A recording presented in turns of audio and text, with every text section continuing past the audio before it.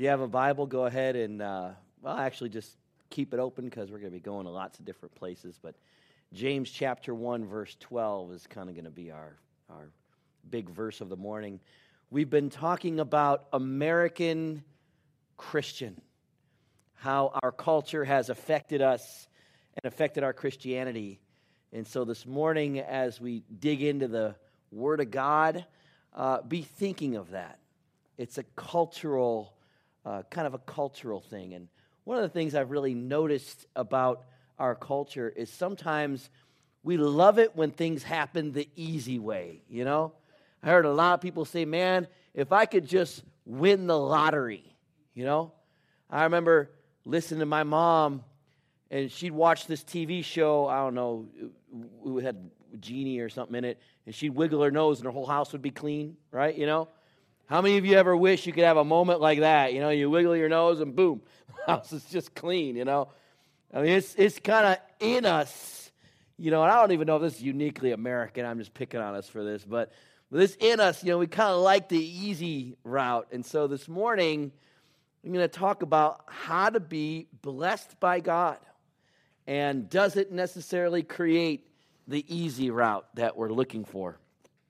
I remember few churches back, in fact, many churches back, when I was, I had come to Christ in a Baptist type church, and it was non-denominational because it was overseas and didn't want to affiliate. But our senior pastor was a licensed Baptist minister, and I remember he had an elder in the church he used a lot. So I went up to him once after service, and I said, man, I said I'd really love, you know, to be blessed by God.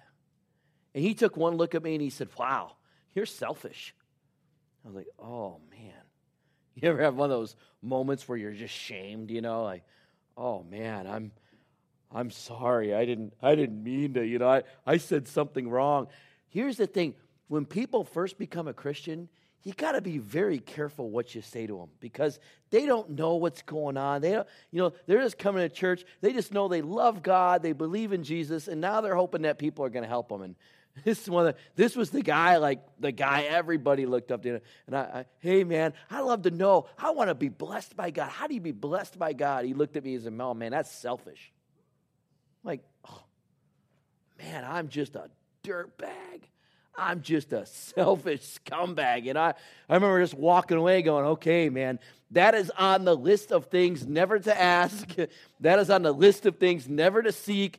In fact, I don't even think I said the word blessed for probably 10 years after that. I mean, it was like, you know, I was so shamed by that moment. I remember I went to another church, and I'd always, you know, I'd always meet this lady, and I'd say, hey, how you doing? And she'd always reply, I'm blessed.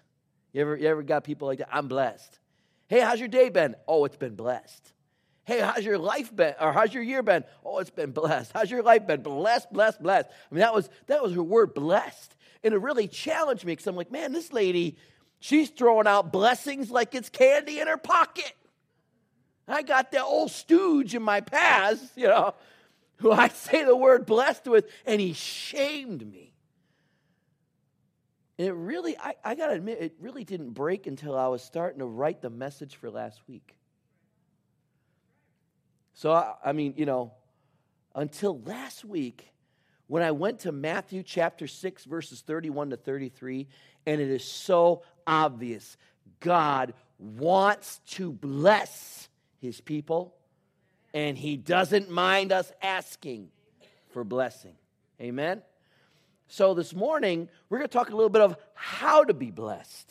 How to be blessed. I mean, it sounds almost like maybe Sunday schoolish to a bit, but I mean, I think there's a very simple question out there, and I get this from a lot of people. Tom, how do I live a life of blessing in Christ? How am I blessed by my Creator, by God Almighty?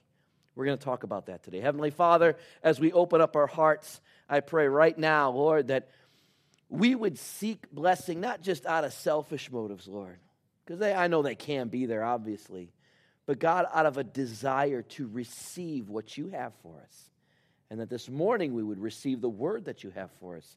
In Jesus' name, amen. If you go all the way back to the first book of the Bible, the book of Genesis, in chapter 12, God finds a pagan moon worshiper over in western Iran, which is what is Iran today. He's got idols, and when the moon rises, he thinks in some way it's a god, and that's his family's god, and he worships it like it's God, and he does things to worship that god, whether it's kill animals or whatever. God sees this guy, and he's worshiping the moon, and he looks at him, and he comes and he says, Abraham, I'm calling you. I'm calling you out of this lifestyle, out of this land, and you're gonna go west, young man. You're gonna take. He's got a little bit of money. You're gonna take your servants. You're gonna take your tents. You're gonna take all the coins, all the cash you got on you. You're gonna take your wife, take your family, but you are gonna move west. And God says this to this pagan moon worshiper: I'm gonna be your God. I am gonna bless you, and you are going to be a blessing to others. It's an amazing story. You know, we often think, man, I've got such a past, God might never use me. Or, I think things that God probably thinks are so, satanic, and I got all these hang-ups. But we forget Abraham had hang-ups.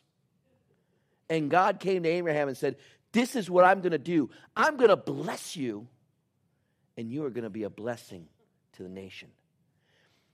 And in the most pivotal moment in human history, the Bible says Abraham believed God at his word and obeyed and did what he said.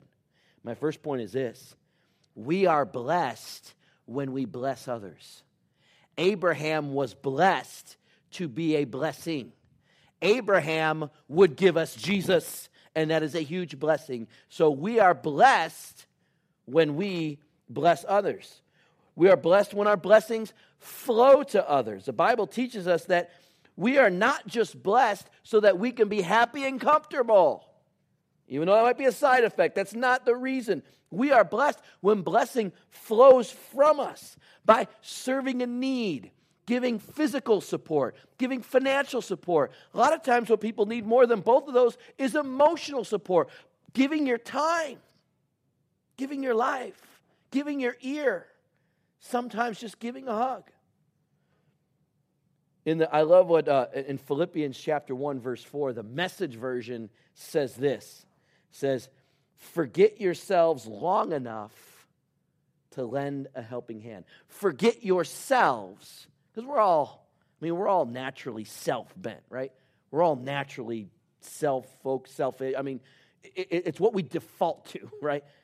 And Paul says, forget yourselves long enough to lend a helping hand. And it's kind of interesting, but there's almost nothing that God won't do for the person who really wants to help people. I'll say that again. There's almost nothing God won't do for the person who wants to help people. In Luke chapter 18, Jesus says this: anyone, and I mean anyone, who gives up anything, and I mean anything, for the kingdom of God will certainly receive many times more in this life, and you'll receive eternal life in the years to come. You know what I love about that verse? First of all, life today is not just about going to heaven. There's actually a blessing God wants to do in this life. This life counts, and God cares about it. We get many times more of the blessings in this. Is Luke 18. You can read it right off of Jesus' lips. But what's he talking about? He's talking about being blessed so that blessing can flow from us and out to other people. Luke 6:38 says, give away your life and you'll find life given back. But not merely given back with blessing. The more you try to bless other people around you, the more God says, I'm going to bless you. In fact, if you really read the Bible and you really look at the language, God doesn't just say, I'm going to bless you. God says, I dare you. I dare you. You really want to take me on? Take me on. See if you can out-bless others and if I out-bless you for it. Let's see who wins that game, all right? Come on, Tom. Come on. You be a blessing to others. You just go. You bless, and whatever I direct you to, you keep doing that. And let's see what happens to your life on the flip side. And if you grow old and you say, man, I gave everything away and God left me in the dirt, fine, I'll take it. But I promise you now, Tom, you live that kind of life, you're going to grow old and say, man, things happen. God provided. I didn't even know where this stuff came from. How my cars lasted so long. How my house was spared from this. You know, you're going to be amazed, Tom, when you live your life to bless others. So number one, we receive blessing when we become a blessing to others. Number two, we are blessed when we have an attitude of humility. The first kind of thing we wake up with is often a kind of a self, looking at ourselves a lot. And that's natural. That's fine. God gets that. Second thing we can also have is a lot of pride. I'm right. I'm cool. I got it. Maybe I'm not perfect, but we tend to defend ourselves a lot. Whereas God is often looking for that attitude of humility that is otherly. And you find no greater example than in Matthew chapter 5. Matthew chapter 5, beginning in verse 3, these are the Beatitudes. And Jesus says, blessed are the poor in spirit, for theirs is the kingdom of heaven. Poor in spirit is essentially, I'm submitted to God's leading, And now you can take this, kind of far. I mean, I remember once I was driving with a friend, we drove past the only Coney Island in Seattle, and he's like all serious, I think God's leading me to eat that Coney Island. I think there's going to be someone there I'm supposed to share Christ with. I'm like, okay, that's great. We were there. He gets like 6 Coney Islands and doesn't share Christ with anybody, doesn't talk to anybody because he's too busy stuffing his face with chili dogs.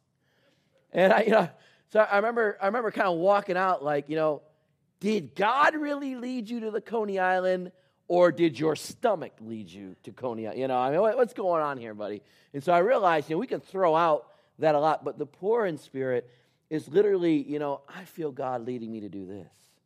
And it's often going to be something that goes against the flesh a little bit. It's going against our self-preservative nature and stretches us into places that might not feel comfortable. Verse 4. I've said this one a lot lately. Blessed are those who mourn, for they will be comforted. Dealing with loss in a healthy way. Verse 5. Blessed are the meek, for they will inherit the earth. What is Jesus saying? Blessed is the person who says, I have no need to dominate you. I don't need to. God is sovereign over all. I don't have any need to dominate you. I don't have a need to have power over you. I don't need to get off on that. I don't need to be the boss man. If I got to be the boss man, it's to serve a greater purpose. But no need to dominate. I can live as one meek under the sovereign lordship of heaven. 6, blessed are those who hunger and thirst for righteousness. A lot of people don't always get the gist of what Jesus is saying here. What Jesus is saying when he says, blessed are those who hunger and thirst for righteousness, he's thinking of people who think communally, a righteous community. When they hunger and thirst for righteousness among the tribe, among the village, among the family, among the community. Very humbling attitude. 7, blessed are the merciful, for they will be shown mercy. Not a judger, not a hater, not someone who feels qualified to be somebody's critic or feels qualified to be somebody's teacher, but someone who essentially can extend mercy when wronged or mercy when they see wrongs. Verse 8, blessed are the pure in heart.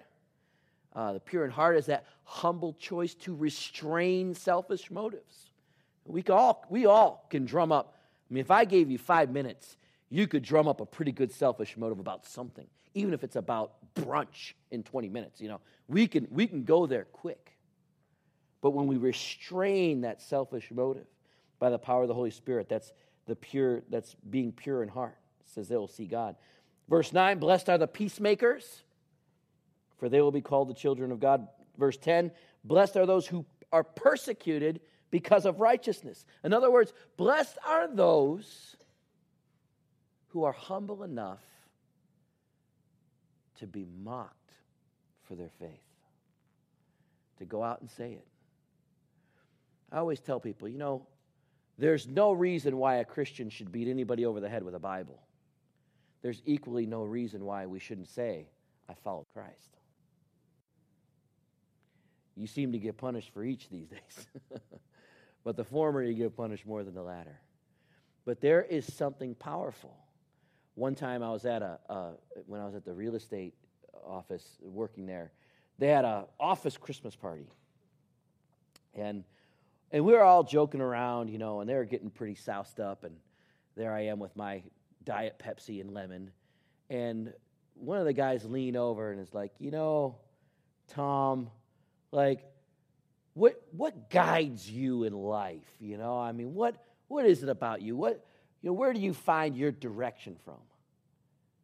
And I remember I just kind of paused for a moment. I said, well, the Lord Jesus Christ. And he just kind of went, yeah, that's the right answer. I think he was looking for some great philosophical thing, the Lord Jesus Christ. Yeah, I almost deflated the guy. I think, yeah, that's the right answer. But there's something about letting it out there, not be ashamed to say it, I follow Jesus, and by golly, I'm proud to. Amen? When I was younger, and I guess even to a point today, I would look at this list of things, and I'd be like, man, I fail on all points. I'm not poor in spirit, I'm rich in pride. I hunger and thirst for a lot of things, but I can't always say righteousness is it.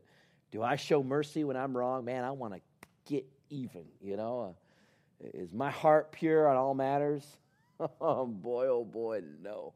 I mean, this is this wrestle. But as I begin to look at these and realize what Jesus is getting at, look at it real quick. I mean, look, merciful, peacemaker, persecuted. There's kind of a humbleness to all of these words. And essentially, Jesus is saying, if you can live with a humble attitude before God, there will be a blessing that comes your way. So I thought to myself, well, what would be the opposite of that? If we live with a prideful attitude before the world, then that's where strife, fights, debts, people are not speaking to, assaults, jail time. All of those stem from that root. It's in all of us. Jesus is saving us from that by allowing us to see, to take, and have examples of that humble attitude that brings itself a blessing. But really, the first 2 points kind of really collide into the third. And that is, my third point comes out of James chapter 1.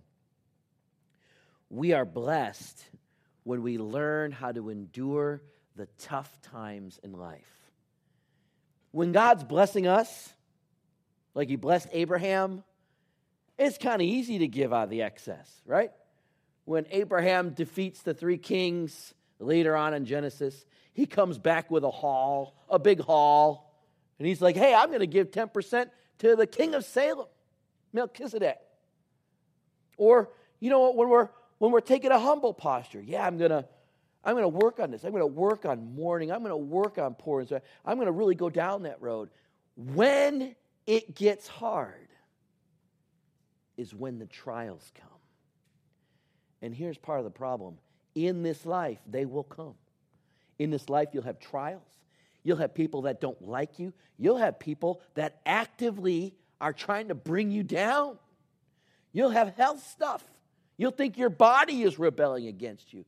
There is just stuff, trials, losing a job, struggling with no money, struggling with a lot of anger and bitterness, fights at work, fights at home. You try to fix something on the house, only to stand there and watch it fall apart right in front of you. Frustrating things. You go to take a bite into your favorite piece of cake, and you bite your tongue. That happened to me this week. I was so upset because what happens when you bite your tongue? It starts getting all gooey and bloody, and then you try to put that cake in there, and it's mixing in with all that's happening, and the cake don't taste no good anymore. You get upset. Hey, for my life, that's a trial. You mock that. For my life, that's a trial right there. Winston Churchill, he once said something like this. He said, "The happiest and most joyful man or woman in the world is the man or woman who has learned how to weather the tough seasons of life. They plan for it. They prepare for it, and they persevere through it. They don't sit there questioning it over and over and over." So James chapter 1, verse 12 begins like this.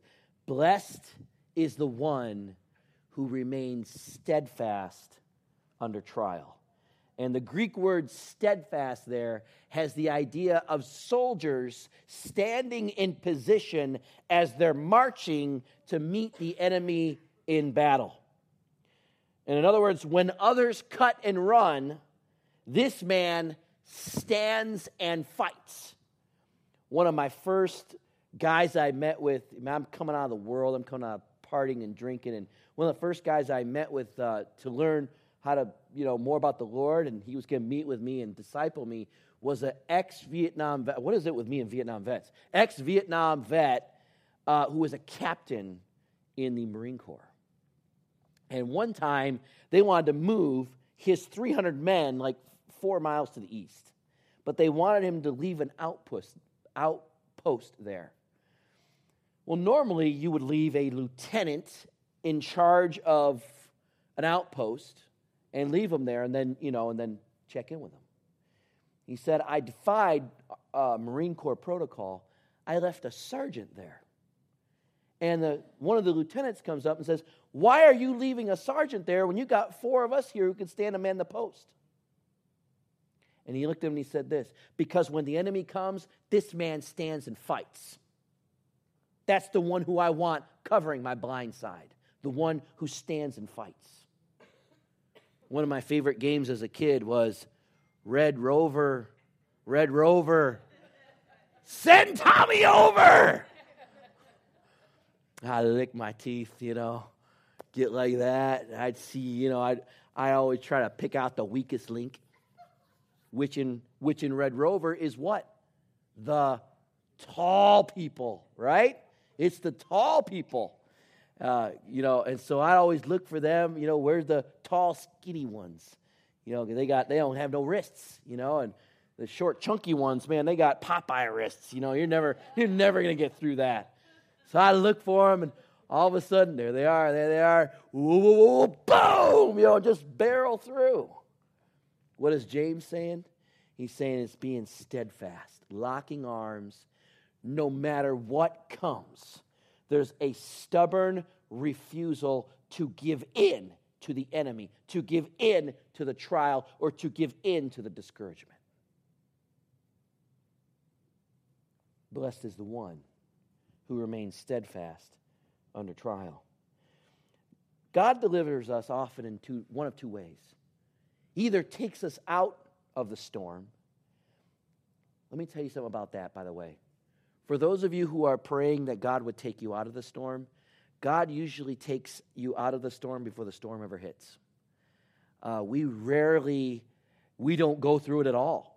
God just removes it before it even. I bet you when you die and you look over at all the different ways God was acting in your life, you will see He prevented some things, and you're going to go, "Wow, thank you.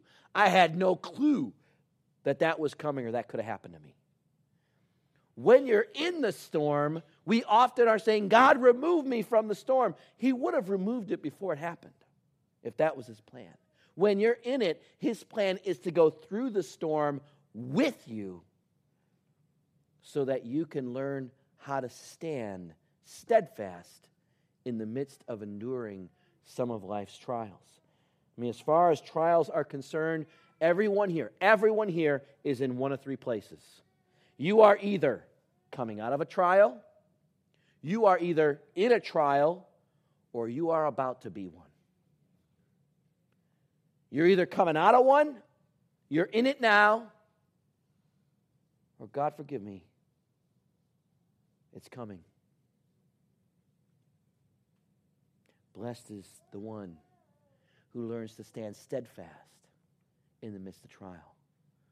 Prepare for it. Plan for it. Think about it.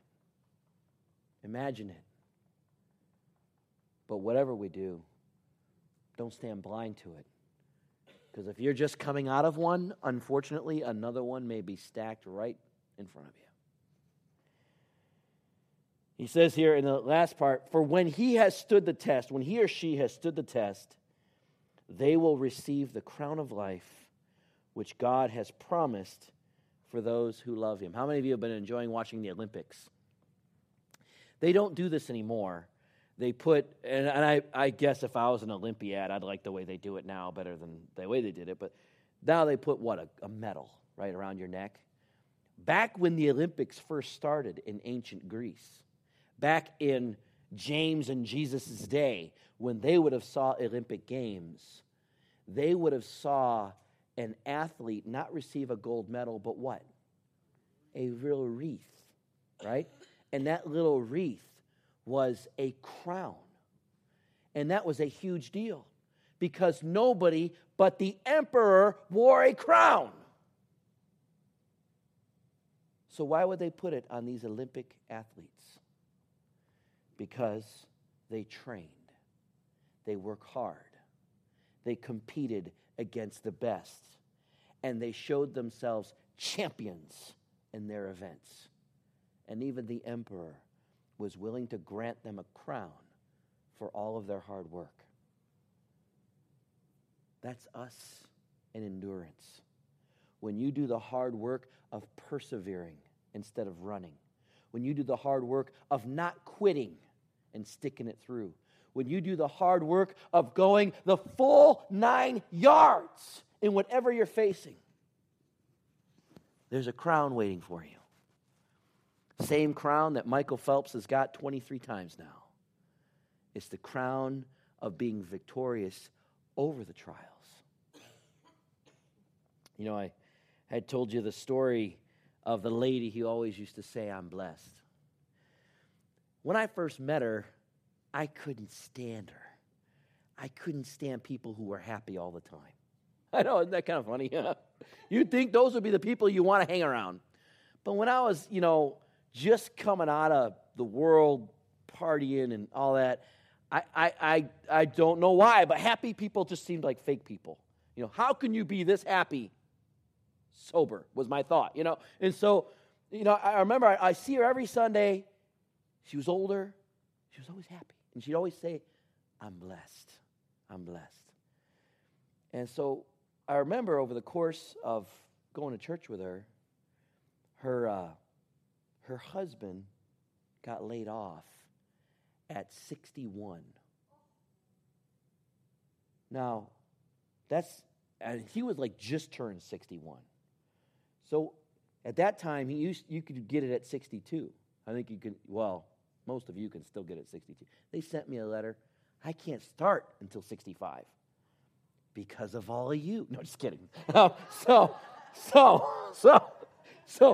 back to the story. So, blessed is the one that's right. Blessed is the one that perseveres under trial, right? So husband loses her job. Her son disappears. He leaves the house one day. She doesn't hear from him for 6 months. He just left. He thought he wanted to disappear, have nobody know where he was at. He was a little off. I'll give him that. But, He just disappeared for 6 months. And then she ended up having to have a hip replacement. She would walk like this, you know. And she was only in her early 60s. How you doing today? I'm blessed. I'm blessed. And you know what? I'm convinced she was telling the truth because I could see the truth of it in her eyes. I know some people, I don't want to invite you into my problems, so anytime anybody asks how I'm doing, I'm always going to say I'm good. She wasn't like that. If she was struggling with something, she'd go up for prayer, she'd share it with the church, it's a small church, she'd share it with the church. It wasn't like that. But man, you know, that church had a thing after service where people would stay and they'd break out tables and we'd have coffee and stuff together. We kind of have that. And I'd stay sometimes and I listened to her, and she was so joyous to be with people, so joyous to give, you know. I was the youth leader at the time, and I just mentioned in passing, man, it'd be great. We have such a big parking lot. I'd love to put a basketball hoop there. One day, his box is sitting up at the church office door. She bought the youth group a basketball hoop. I just said it in passing. But when you meet people like that, they live exactly what I just taught you. They're blessed and they're a blessing. They keep that attitude of humility before God. And they've learned to persevere under trial. Think about everything I've said today. And your life, all that's left of your life, will only be to have blessing. Trial comes, you'll know how to stand through it. Attitudes come, you'll know which direction that needs to go. Blessing comes, you'll know what to do with it. And so this morning, it is not selfish at all. In fact, if you look at Jesus, he's probably the ultimate model of everything I just said. Jesus was blessed.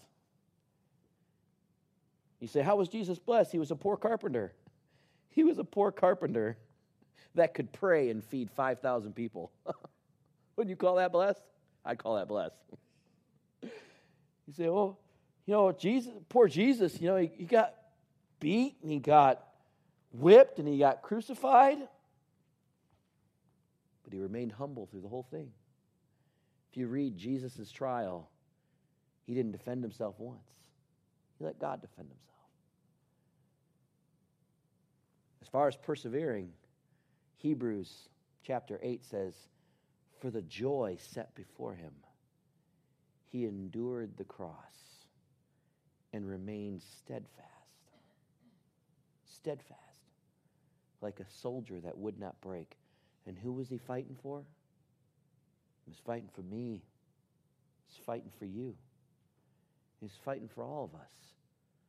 So that we could have God pour his heart and his blessings on us in this life and give us eternal life in the next. I've met, over the course of my short life, many different gods, philosophies, religions, and all that. None of them have that. None of them have a God who suffers like we suffered to give us what we could not get for ourselves. Healing, deliverance, and eternal life.